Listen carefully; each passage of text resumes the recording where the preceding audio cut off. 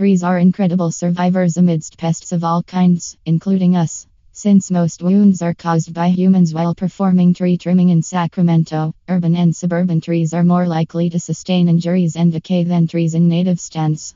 However, these wounds are typically unintentional, such as when vehicles, construction equipment, or lawnmowers hit the tree trunk or surface roots or due to improper pruning. Natural occurrences like storms, fires, or bird or animal damage can also result in wounds. Wounds usually fracture the bark and damage the food and water transmitting tissues. Injuries may also expose the trees inside to organisms, typically bacteria and fungus, which can infect the wood, causing discoloration and disintegration. Decay can cause structurally weaker tree stems and shorten a tree's life. While decaying cannot be cured, proper tree maintenance can slow the progression of deterioration in an injured tree.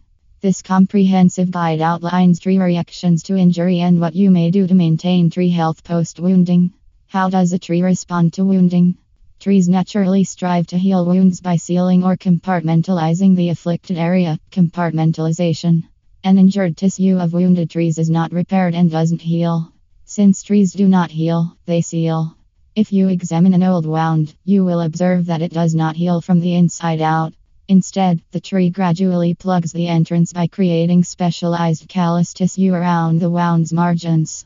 After the injury, new wood grows around the wound, forming a protective barrier preventing the spread of infection or rot into the new tissue.